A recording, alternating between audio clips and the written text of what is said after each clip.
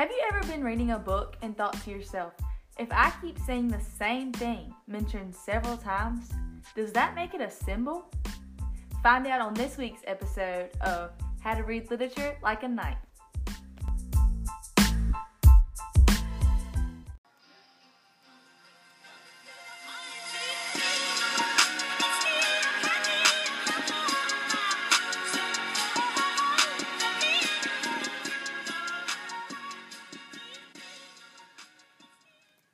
Hey everyone, I'm host Lily Ramsey here with co-host Jack Green. Thanks for tuning in to this week's show on Chapter 12 of How to Read Literature Like a Professor. In this episode, we will be discussing symbolism. So Jack, have you ever read a book and thought to yourself, if I keep seeing the same thing mentioned several times, does that make it a symbol? I've thought about that before, but the answer to that question doesn't seem easy. The answer is actually a lot easier than you think it is.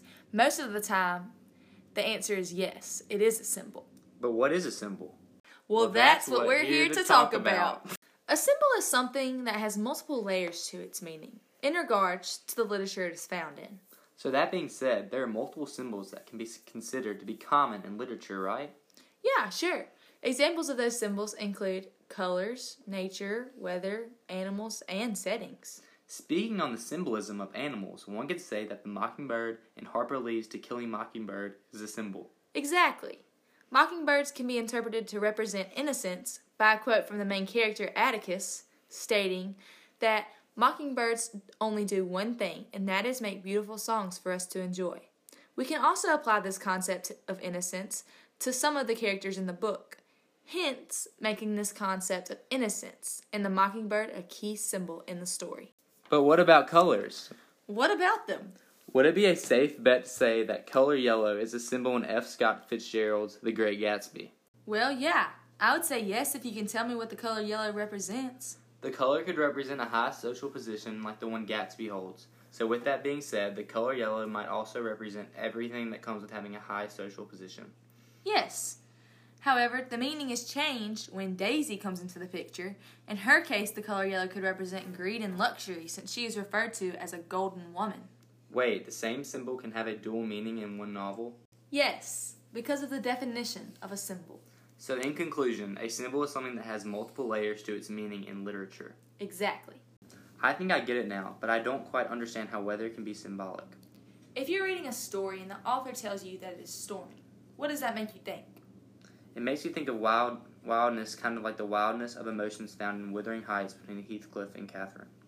This wildness makes it so that we can say that the state of the weather was a direct correlation to the emotions between characters. So weather is symbolic?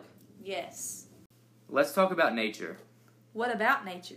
Nature is symbolic, especially when an author describes the season. Seasons can be interpreted to represent the stages of our life.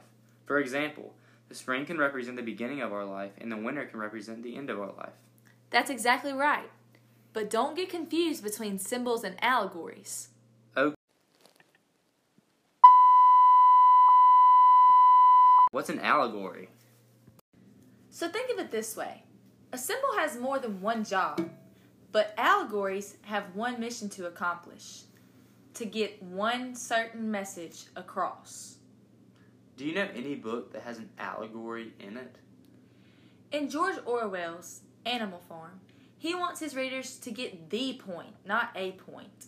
And the main point in his book is how power corrupts people. Oh, that makes sense. So now that you know what some common symbols are and you understand what an allegory is, do you think you can answer the question, is it a symbol? Yes, I can. Because a symbol is something that has multiple layers to its meaning in literature. An allegory has only one meaning.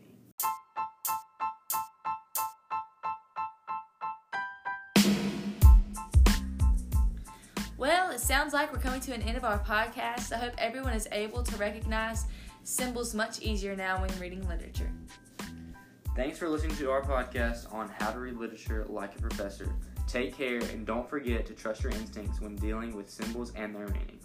And don't forget to tune in next week where we'll be talking about the political side of literature on How to Read Literature Like a Knight.